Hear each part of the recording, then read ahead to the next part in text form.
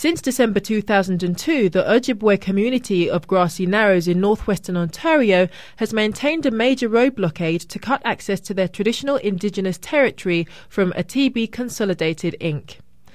Atibi, a Montreal-based corporation with the go-ahead of the provincial government of Ontario, has been clear-cutting the traditional lands of the Grassy Narrows Ojibwe people. Within the last week, numerous road blockades were struck by the community of Grassy Narrows, almost completely blocking Atibi Consolidated access to the Indigenous lands, which they have been clear-cutting. The provincial government of Ontario and regional police departments have made it clear that they are prepared to take action against the Grassy Narrows community if the blockade's intensity is increased in the coming days.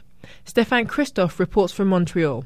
Within the last week, a series of roving road blockades have been struck by the community of Grassy Narrows to confront the ongoing clear-cutting of their lands by Abitibi Consolidated, who are sanctioned by the provincial government of Ontario. The blockades, which are expected to continue throughout this coming week, have cut access to many of the roads used by Abitibi for their clear-cutting. I spoke with Aaron Kindy of the Christian Peacemakers team, who are currently supporting the latest blockades. The blockades of logging vehicles are part of a larger struggle to find a way for them to make decisions about their own resources and their land instead of people from other places making decisions for them.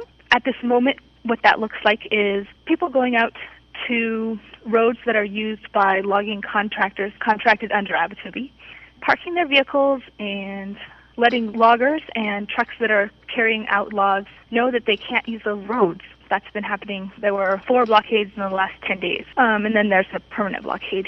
The Grassy Narrows blockades began in December of 2002, when around 30 Grassy Narrows high school students and supporters blockaded a logging access road by lying down. The ongoing clear-cutting of Indigenous lands was no longer tolerated by the community of Grassy Narrows from that point forward. I spoke with the youth of the Grassy Narrows community shortly after they first established the road blockade. We decided to do some direct action, that's the blockade. That is the only action we can just come up with, because by taking action you can accomplish more. That's the only way you can think of, is just stopping them, to resist them.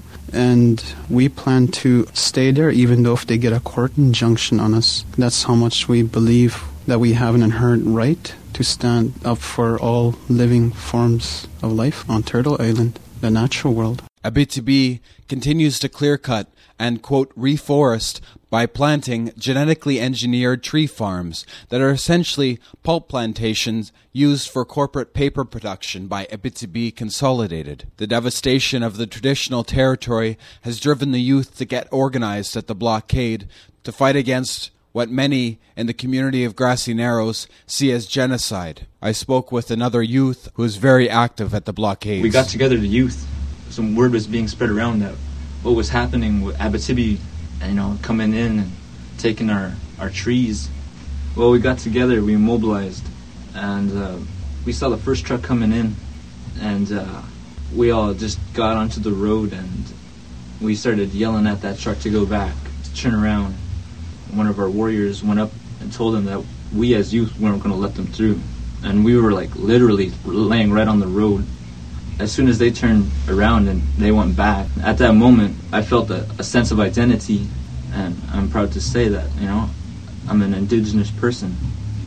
I'm a Ojibwe. What they're doing, they're raping Mother Earth, man.